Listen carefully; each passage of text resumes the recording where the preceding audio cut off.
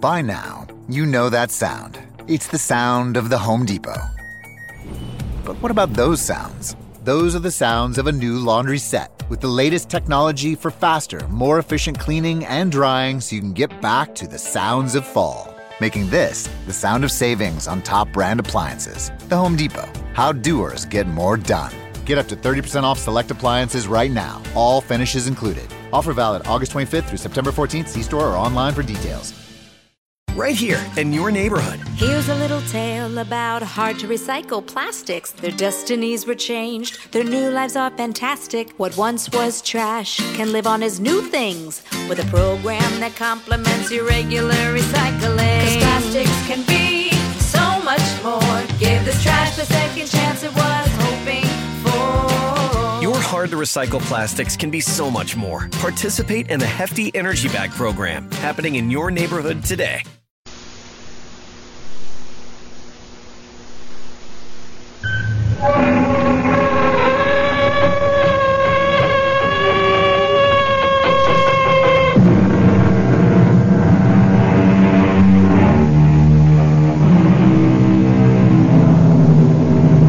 Come in. Welcome. I'm E.G. Marshall.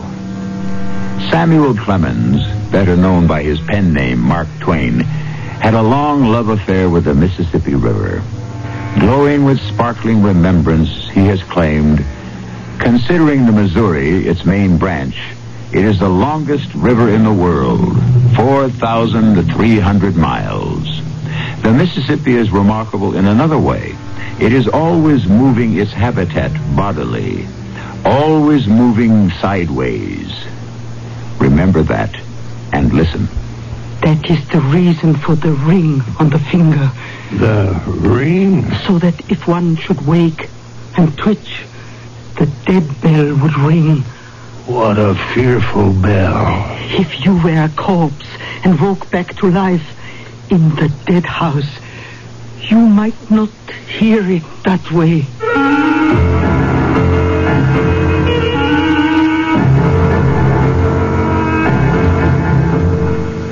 Our mystery drama, The Dead House, was adapted especially for the Mystery Theater by Ian Martin and stars Leon Janney and Robert Dryden.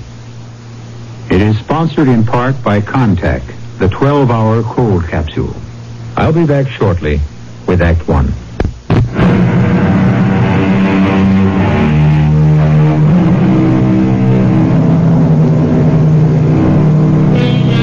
In all our American history, possibly nothing has been more romantic than the sailing of a Mississippi River boat.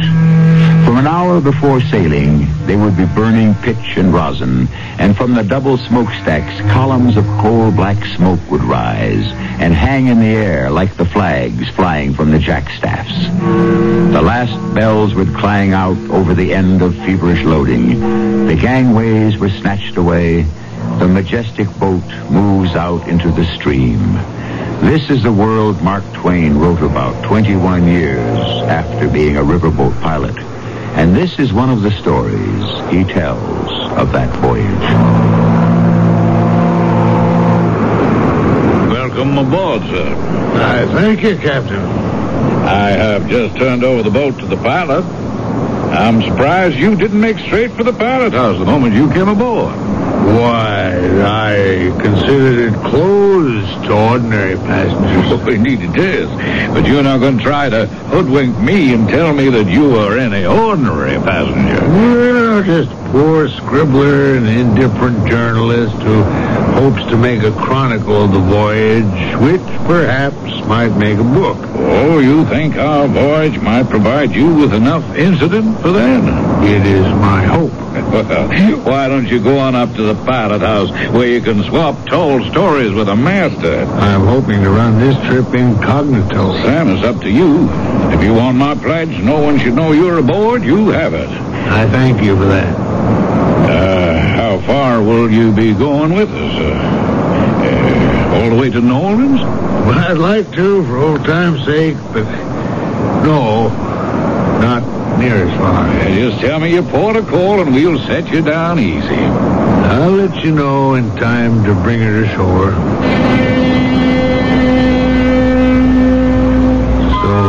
again, I was aboard a paddle steamer going down the Mississippi. But since I wanted to observe and report, I needed to remain objective. And then there was my special errand. I suppose I might as well drift into that history now. Toward the end of the previous year, I had been in Germany, in Munich, spending some time there with the hope of polishing my proficiency in the language. I am an incurable rambler, and during one of my wanderings, I visited the Dead House, an establishment where the government keeps and watches corpses until they decide that they are permanently dead and not in a trance. It was a grisly place that I shared with 36 corpses and the old lady who watched over them. Kann ich hier helfen, mein Herr? Entschuldige mir. Ich kann einzig klein Deutsch sprechen. Ich bin Amerikanischer. So, we can speak English if you will. Oh, thank you. To whom do I speak? I am the Frau Dahlweiner, now a widow. What brings you to the Schermetig place? Schermetig? That means in English what? Sad, melancholy? Yeah, melancholy. Here are the poor on these boards. No one mourns or cares for them. They're wrapped in shrouds, so they must be dead. Perhaps. Who is dead and who is alive? These are the doctor's choices. And the doctor is only a man. That is the reason for the ring on the finger. The ring? To which the wire is attached, which mounts to the ceiling, and so back into the watchroom, where it is attached to the dead bell. Bell? So that if one should revive and twitch or move, the dead bell will ring, and we shall know that they are not dead. Oh, how strange. What a fearful bell. Oh, if you were a corpse and woke back to life in the dead house, you might not hear it that way. It's fascinating. May I ask more questions? Your English is very good. Oh, my lodger has taught it to me. He is an American. Here in Munich? Yes. If you are staying here, would you not like to come and see him? He is very ill. Perhaps you can raise his spirits. He knows far more of this fearful place than I do. This watchman's job was his before he took sick. Well, I don't know. I shall be leaving Munich shortly. Oh, such a short walk. And it would mean so much to him. Surely a man needs some warmth from some fire if he is about to die.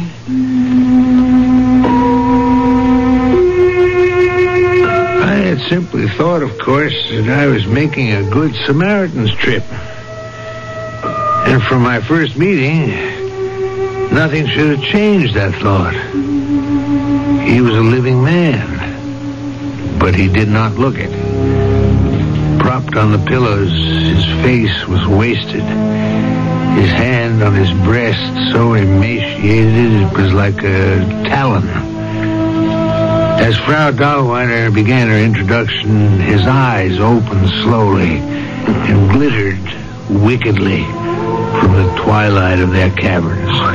Herr Ritter, here is Herr Clemens come to meet you. Now, Herr Ritter, that is no way to treat a stranger in our country, an American besides. American, is it? Yeah, that's right. What brings you to see me? The gentleman came to see you at my request. I thought to talk to an American again would lift your spirits. There's little can do that. An American? From where in America? Well, I was brought up in Hannibal, Missouri. Missouri? State next to Arkansas. You wouldn't know Mariana, no? I do, for a fact.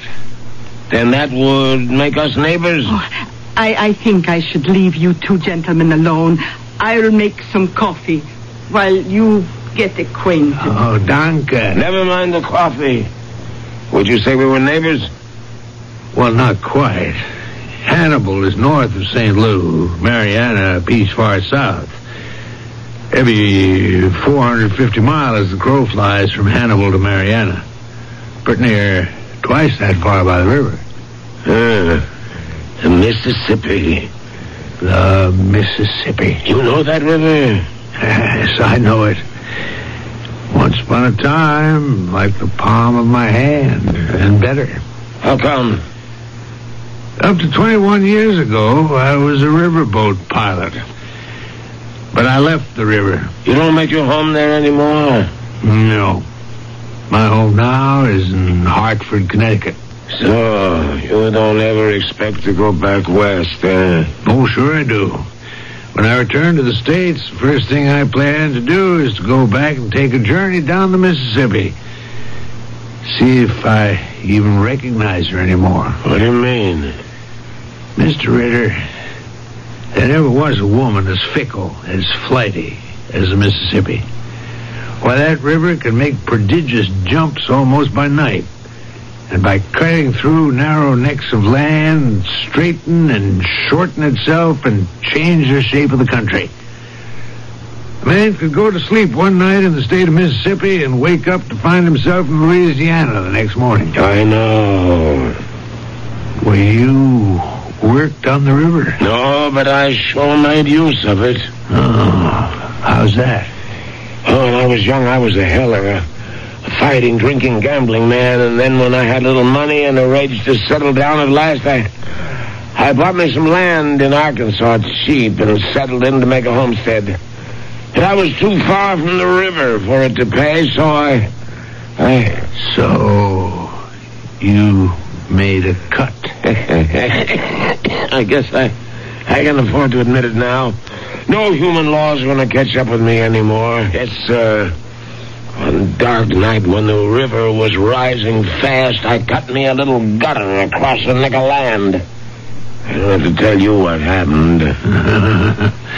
In no time at all, old lady Mississippi wrought a miracle. The whole river took possession of that little ditch and put your plantation flat on its bank, while the other party's property became an island that shoaled up so no boat could get within 10 miles of it. And by as much as his property went down, mine went up. If you'd been caught cutting that ditch, they'd have tarred and feathered you and strung you from a tree. In a lot of ways, I might have been better off. Well, why'd you do it? Was money all that important to you? It was, and it wasn't. Oh, that's a little cryptic. I don't quite follow that. I sold the land. For a handsome profit. $25,000. That's a fortune. I know. The trouble was that you and I are not alone in recognizing it. What do you mean by that? I never told this to another living soul. I never thought I would. But now I must, if you will help me. But for today, I'm too worried to tell you the story, and I still must think on whether I can trust the stranger. Could you come back tomorrow? Well, I'm not sure. You must. You have to hear my story. You cannot refuse the request of a dying man. You were a miracle sent by God, the only man who can bring me salvation, who can save my soul.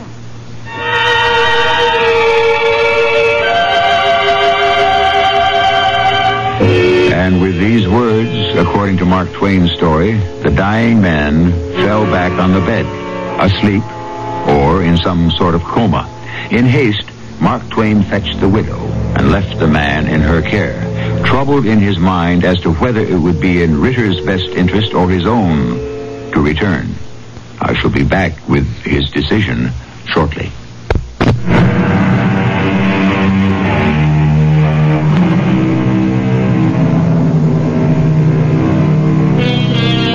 If no one has said it, someone should have. Words to this effect: unless you are a priest or a doctor, avoid the confession of a dying man. he is only trying to transfer the cross from his shoulders to yours. In that early winter of 1883, Mark Twain, living in Munich, Germany, or as it was then, Bavaria, fell into this trap. I could have taken to my heels and run.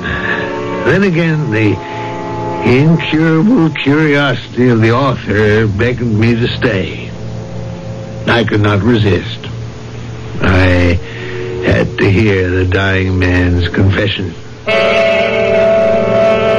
have never given up before, but last night I did. I know I'm going to die. You say you are going to revisit your river. If you do, you will see Napoleon, Arkansas, and I ask you when you are there to do a certain thing for me. I can make no promises. I ask none, only the dictates of your conscience. Now come back with me all those years towards the end of the war between the states. Here's what happened. And I guess the way you'd have to understand it best is to meet Nell. How do you like it, Mrs. Ritter? It's heaven. I just wanted to go on and never end. That's the way I hope to make life for you, Nell. How soon do we get to Napoleon, Carl? How soon would you like to? Well, you know the answer to that. I want to be home. I don't want you to get too grand expectations. It's just a place I built myself. But it's good enough for the two of us right now. Oh, well, it won't be for long. Now, Nell, Carl? I never promised you no mansion or... Hey, wait a minute. What do you mean it won't be for long? Can't you guess? You mean you're expecting... Well, it'll take a doctor to know for sure, but I don't have any doubts. Why, honey, we only got married a little over 2 months ago. It don't take that long, Carl, when a woman's got herself a man like you and has a strong desire to make him a family. Oh, Nell, I love you. Like I love you. Just give me the chance and I'll make a home big enough for you to be proud of. And big enough to bring up as many young'uns as you could want. If the war don't interfere. It won't. Not for me. I don't belong on either side. Don't you worry, Nell. What's that? That's saying to Napoleon, steamboat a-comin'. We'd best get ready to land. Well, is it very far to Mariana from there? Why, no. Just a piece south and inland. It's not on the river? You want to be on the river, honey, that's where you'll be. By the time you have your firstborn. I started digging my ditch within a month after we settled in. And the first thing in early spring, when the waters began to rise, I opened up the end of it to the river. So by the time my daughter was born, I was able to give her the best present in the world. Carl! I'm coming, Nell. You all right? Where's the midwife? Oh, well, she's gone. I left you alone? Oh, I'm fine. Don't you worry about me. Oh, darling, don't you want to see your daughter? Oh, I sure do. Oh, so beautiful. And she's the spitting image of you. Where were you? Why weren't you here when she was born? I couldn't bear to see you hurting, Nell. Oh, silly. That's a woman's lot. And isn't it worth it to bring something like this into the world? You know what we're going to call her? No, what? Missy. Missy? Where did you get it from? From the present I promised you with your firstborn. Right almost in your front yard. Here, let me help you sit up. Nell, look. What's happened down there at the end of the slope? The fields are all gone. And it looks like water. That's not just any water, Nell girl. That's the Mississippi. flowing right through our front yard. You promised me a river, and you brought it to me. That's not the only thing, Nell. It's going to make us rich.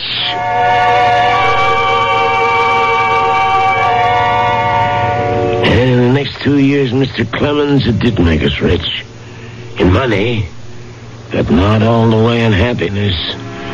It was a lonely place, and except for the river, isolated from people. It was a bad time. The war was over, and renegade soldiers dressed as tramps and such were plundering the land. Nell was scared of them. I should have listened to her sooner than I did, but I moved too late. I sold the property, and there was over $25,000 in cash gold the night they came.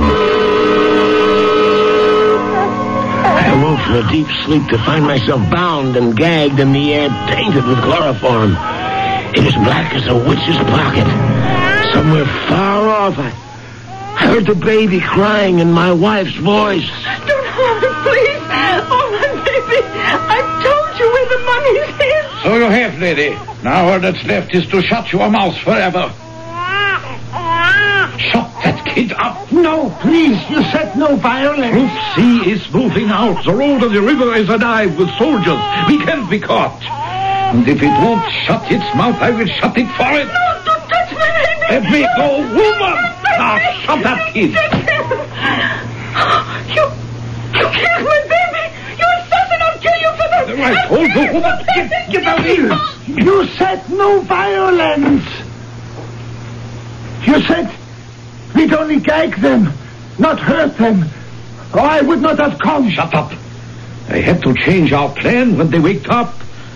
You done all you could to protect them. Let that satisfy you. You relieved the woman and the baby alone now? Of course. And what about him?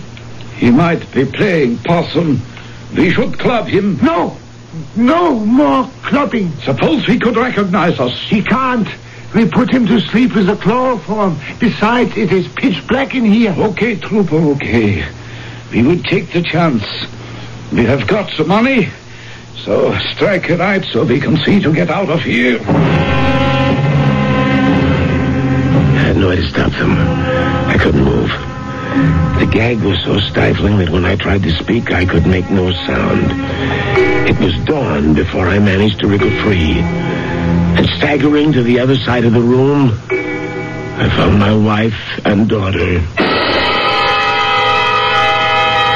Alive? No, Mr. Clemens, dead. There they lay, the poor, unoffending ones, their troubles ended, while mine had just begun. Did you go to the law? No law gallows could pay the debt that was owing me.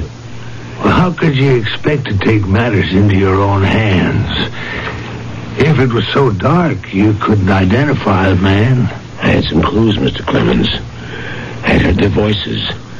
And when they lit the match to see their way out, the hand that held it was missing a thumb. And when I went to the place my money had been hidden among the papers tossed around was one containing a bloody thumbprint. Well, what use could the last piece of information be to you? The man without the thumb was the one who had begged his companion should not hurt us.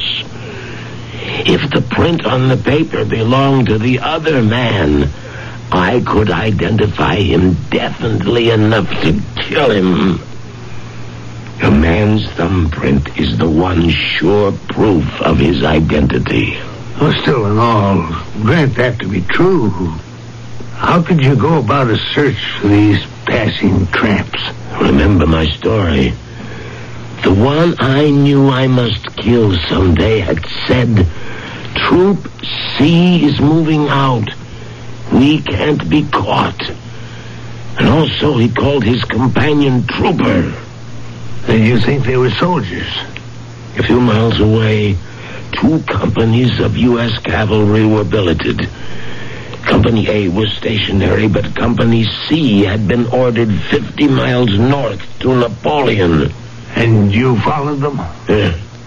With what money I had left.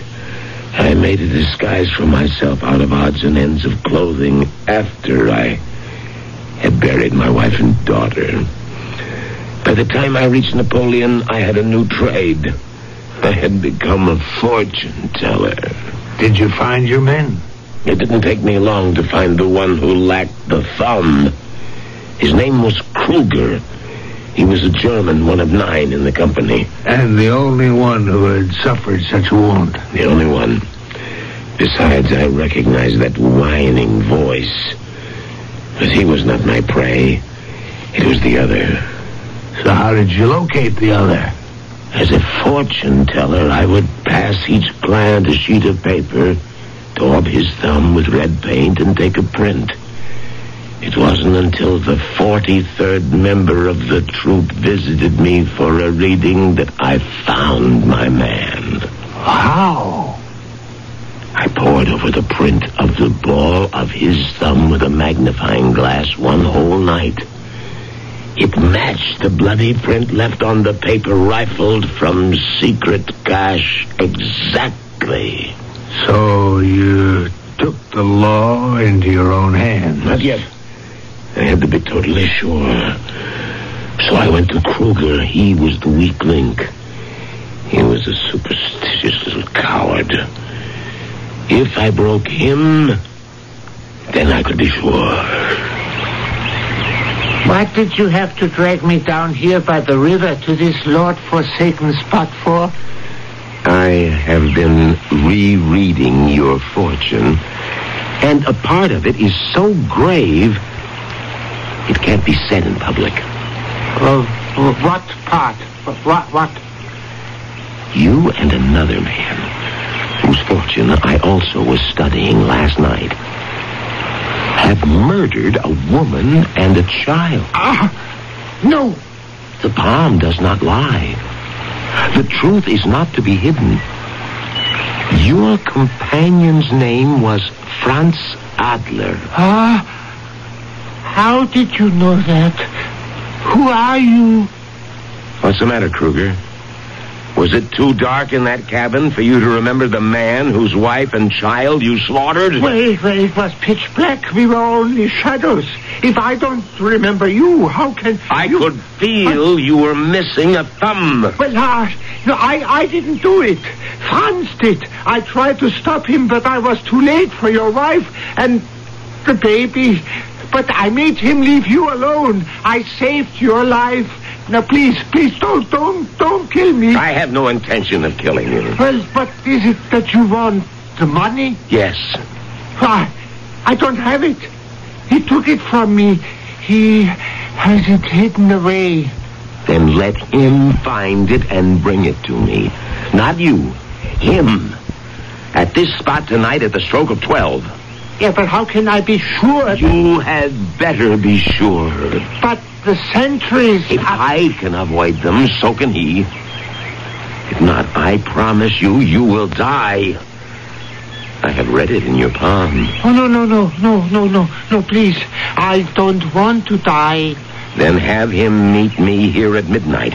Tell him to come by horse and bring the money in the saddlebags. Otherwise, I shall go to the authorities and see you both hung. The man was a coward, Mr. Twain, and superstitious to his roots. I knew my revenge was near at last, and I could taste the sweetness of it. I settled down by the riverbank to wait for the murderer.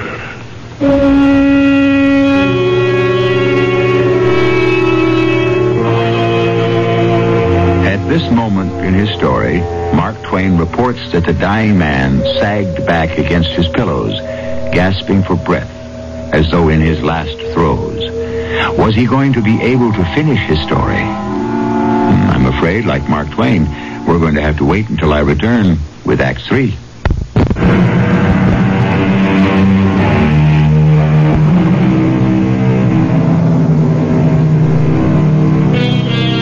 We left Samuel Clemens, better known as Mark Twain, by the bedside of a dying man whose story he later penned and made immortal.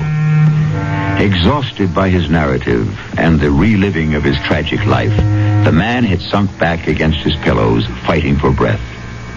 Aware that every breath may well be the man's last, Mark Twain leans over him anxiously. Mr. Ritter. Mr. Ritter. I'm not done yet. I have to tell you the rest so I can make my request. It might be better if I fetch a doctor. No doctor can do anything for me now. I don't know if you should tax your strength. What other use have I for it? It won't keep me alive any more than I had determined Franz Adler would live beyond the moment I saw him. I wanted to watch his face to gloat as he struggled in the death agony, to savor my revenge for my wife and child that he had killed. But that was to be denied me. He didn't meet the appointment? Oh, yes. He came. But before midnight, the moon had gone behind heavy clouds, and the night was as pitch black as the night he had come to my cabin. I lay hidden in the mangrove and watched him come on horseback. All I could see was a silhouette and the bulging saddlebags. My knife was in my hand. As he passed me with one leap, I was on him and had him dragged off his horse. And then all the plans went wrong. Instead of being the ambusher, I was ambushed. I drove my knife straight up through his belly, under the rib cage, and into his heart. He was dead before he could cry out. And I had my own life to think of. I mounted the plunging horse. And as the shots rang out, I clapped my heels to him and fled.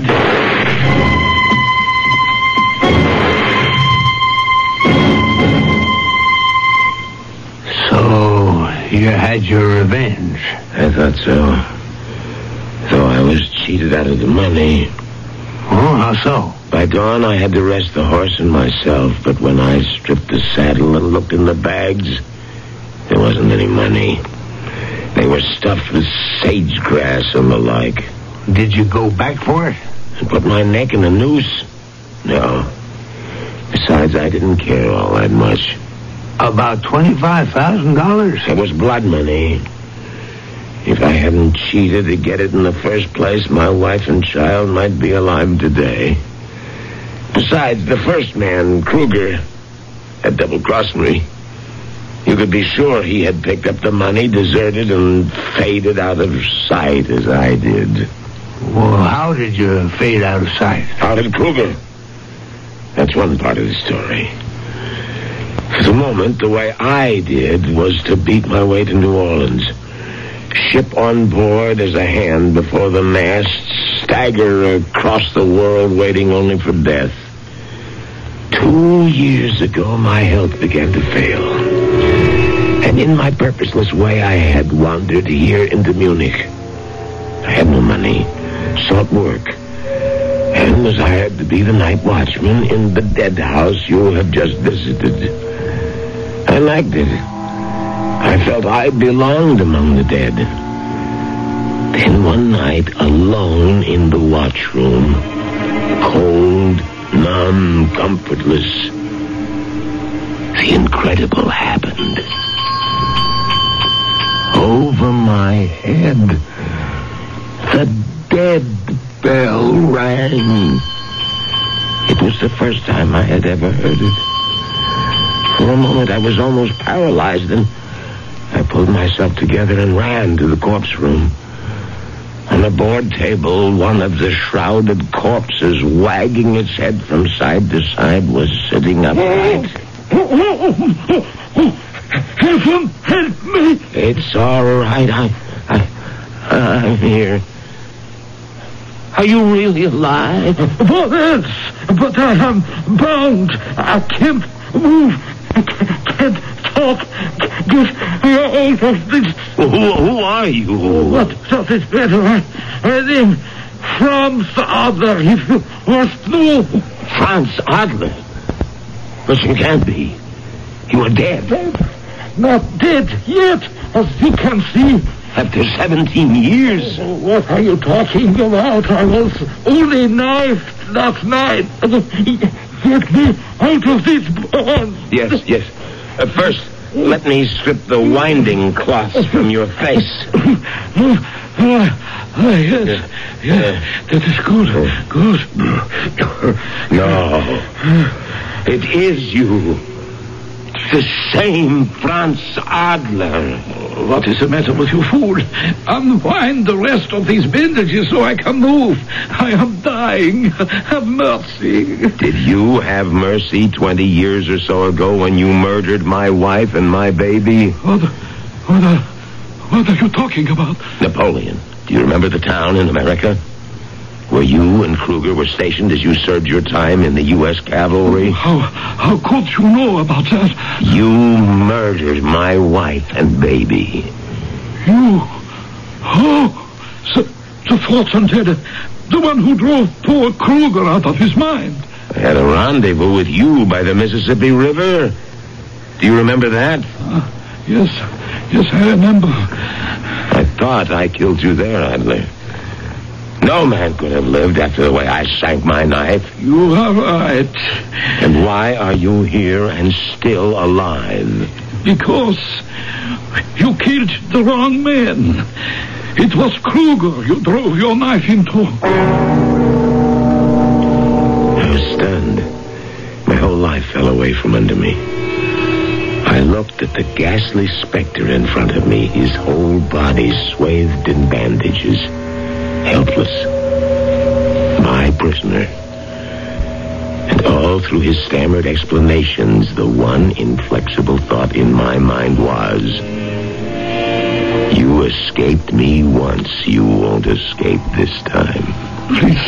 Please, what do you want of me? I want to know how you're still alive. When I killed you all those years ago. You talked to that fool Kruger. You scared him half to death. He came to me saying that I had to meet you by the river with the money. But you sent him instead? He had no choice. He knew I would kill him unless he obeyed. Poor silly little man caught between forces he could not handle. So you double-crossed him, too, and allowed me to kill him first. What do you mean, first? Before you started shooting and trying to kill me. No, that was the watch patrol. Don't lie to me. Only one person was firing.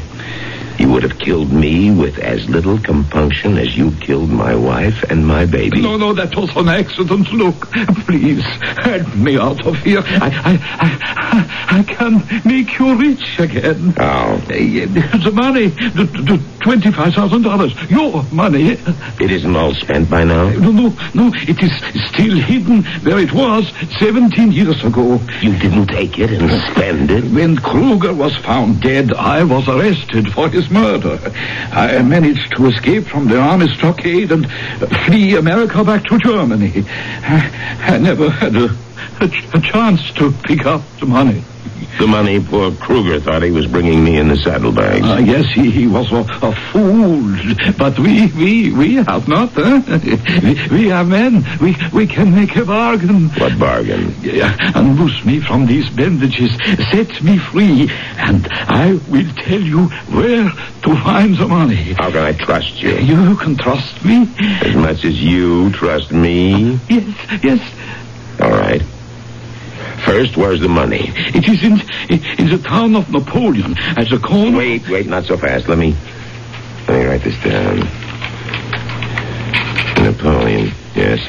Corner of... The corner of Orleans and Market. Mm-hmm. A brick livery stable. Cut a corner from the courthouse. Third stone, fourth row. Behind the... Oh, God, this hurts. Help me out of the bandages. Why? I need the doctor. Or I will die. But you are here in the dead house. You are already dead. No, I ran the deathbed. In all the years in this dead house, the dead bell has never rung. I didn't hear it ring. You came in answer to it. Did I? Yeah, and we made a bargain. Please, I told you where the money is. You can have it back. Can I have my wife back?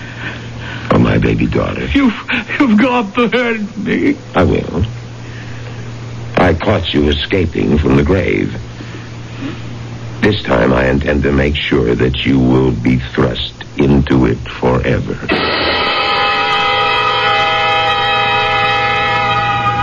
He had a long, hard death of it. I sat and watched him all the time.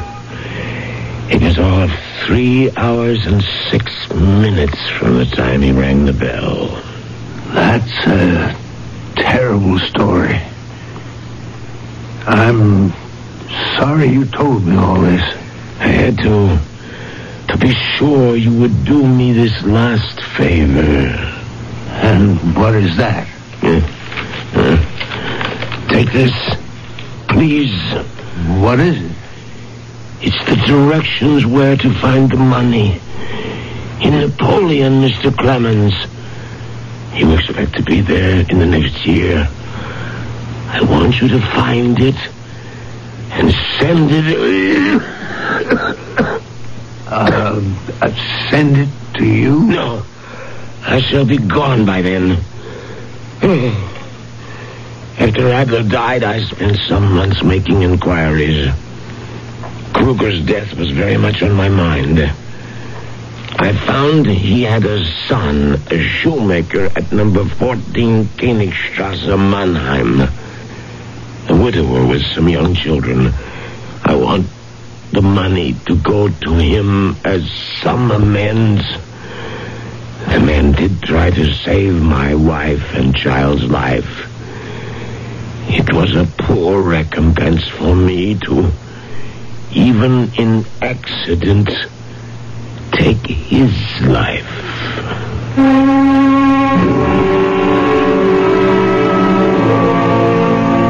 This tortured man was dead. And he had laid on me a heavy burden. Within the next year, here I was on the Mississippi, nearing Napoleon, with my scribbled directions of how to find a foot. I was far from morally sure anyone should own. But, willy-nilly, I was cursed with having to make that decision. Well, Miss Clemens, you've been a stranger during the voyage. We're approaching a landfall I must make. I don't know if it's a regular port of call for you. Well, where might that be? Napoleon. Napoleon? Yeah, that's right. You wish me to land you there? Have you any objection? Me, for myself, no. But I just don't hardly know how I could go about it. What do you mean? Well, about 7 years ago, the Arkansas River crested and bust right through Napoleon, tore it all to rags, and emptied it into the Mississippi. Why, right this moment, the boat is paddling dead center over where the town used to be. There just isn't any Napoleon anymore. No secret cache of soiled money. And a way out from under a promise I never should have made. I've always loved the Mississippi, and I love her still. Among all her other virtues, the lady knows how to bury her dead.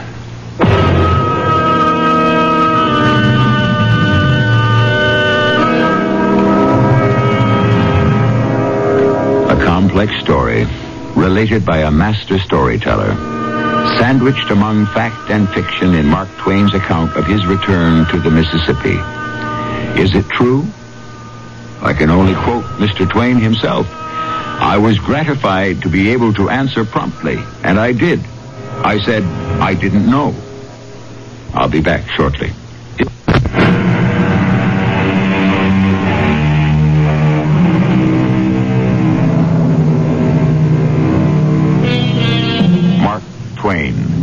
Samuel Langhorne Clemens. Under either name, he is one of America's immortals. Changing times may make succeeding generations less aware of him, but somewhere, always, there will be those to rediscover him and not allow him to die, as he himself was unwilling to when, in reply to a false news story, he sent the famous cable to the New York press. The reports of my death are greatly exaggerated. Our cast included Leon Janney, Bryna Rayburn, Robert Dryden, and Ian Martin. The entire production was under the direction of Hyman Brown. This is E.G. Marshall inviting you to return to our Mystery Theater for another adventure in the macabre. Until next time, pleasant dreams.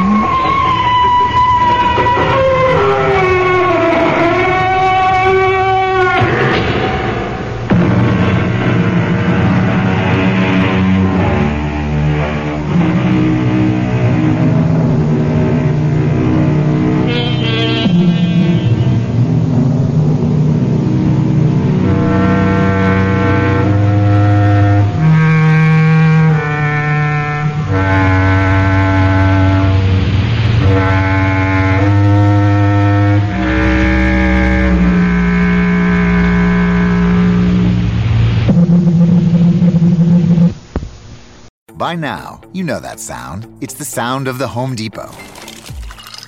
But what about those sounds? Those are the sounds of the Samsung Bespoke Refrigerator's Beverage Center with internal water dispenser and built-in pitcher with flavor infuser for crisp, refreshing water. Making this the sound of savings on top brand appliances. The Home Depot. How doers get more done. Save up to $1,201 on this Samsung Bespoke Refrigerator at the Home Depot. Offer valid August 25th through September 14th. See store or online for details.